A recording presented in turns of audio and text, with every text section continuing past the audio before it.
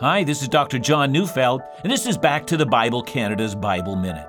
2 Corinthians 5 verse 7 says, "We walk by faith, not by sight." Our life is to be lived in a confident trust in the future promises of God. However, we often fail because we see our present circumstances and we're afraid. But Christian life is a journey.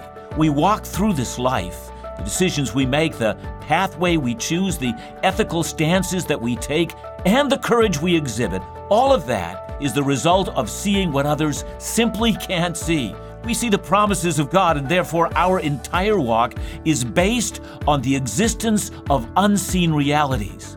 But just because they're unseen doesn't mean that they aren't real, and so we fix our faith-filled eyes on that which remains forever.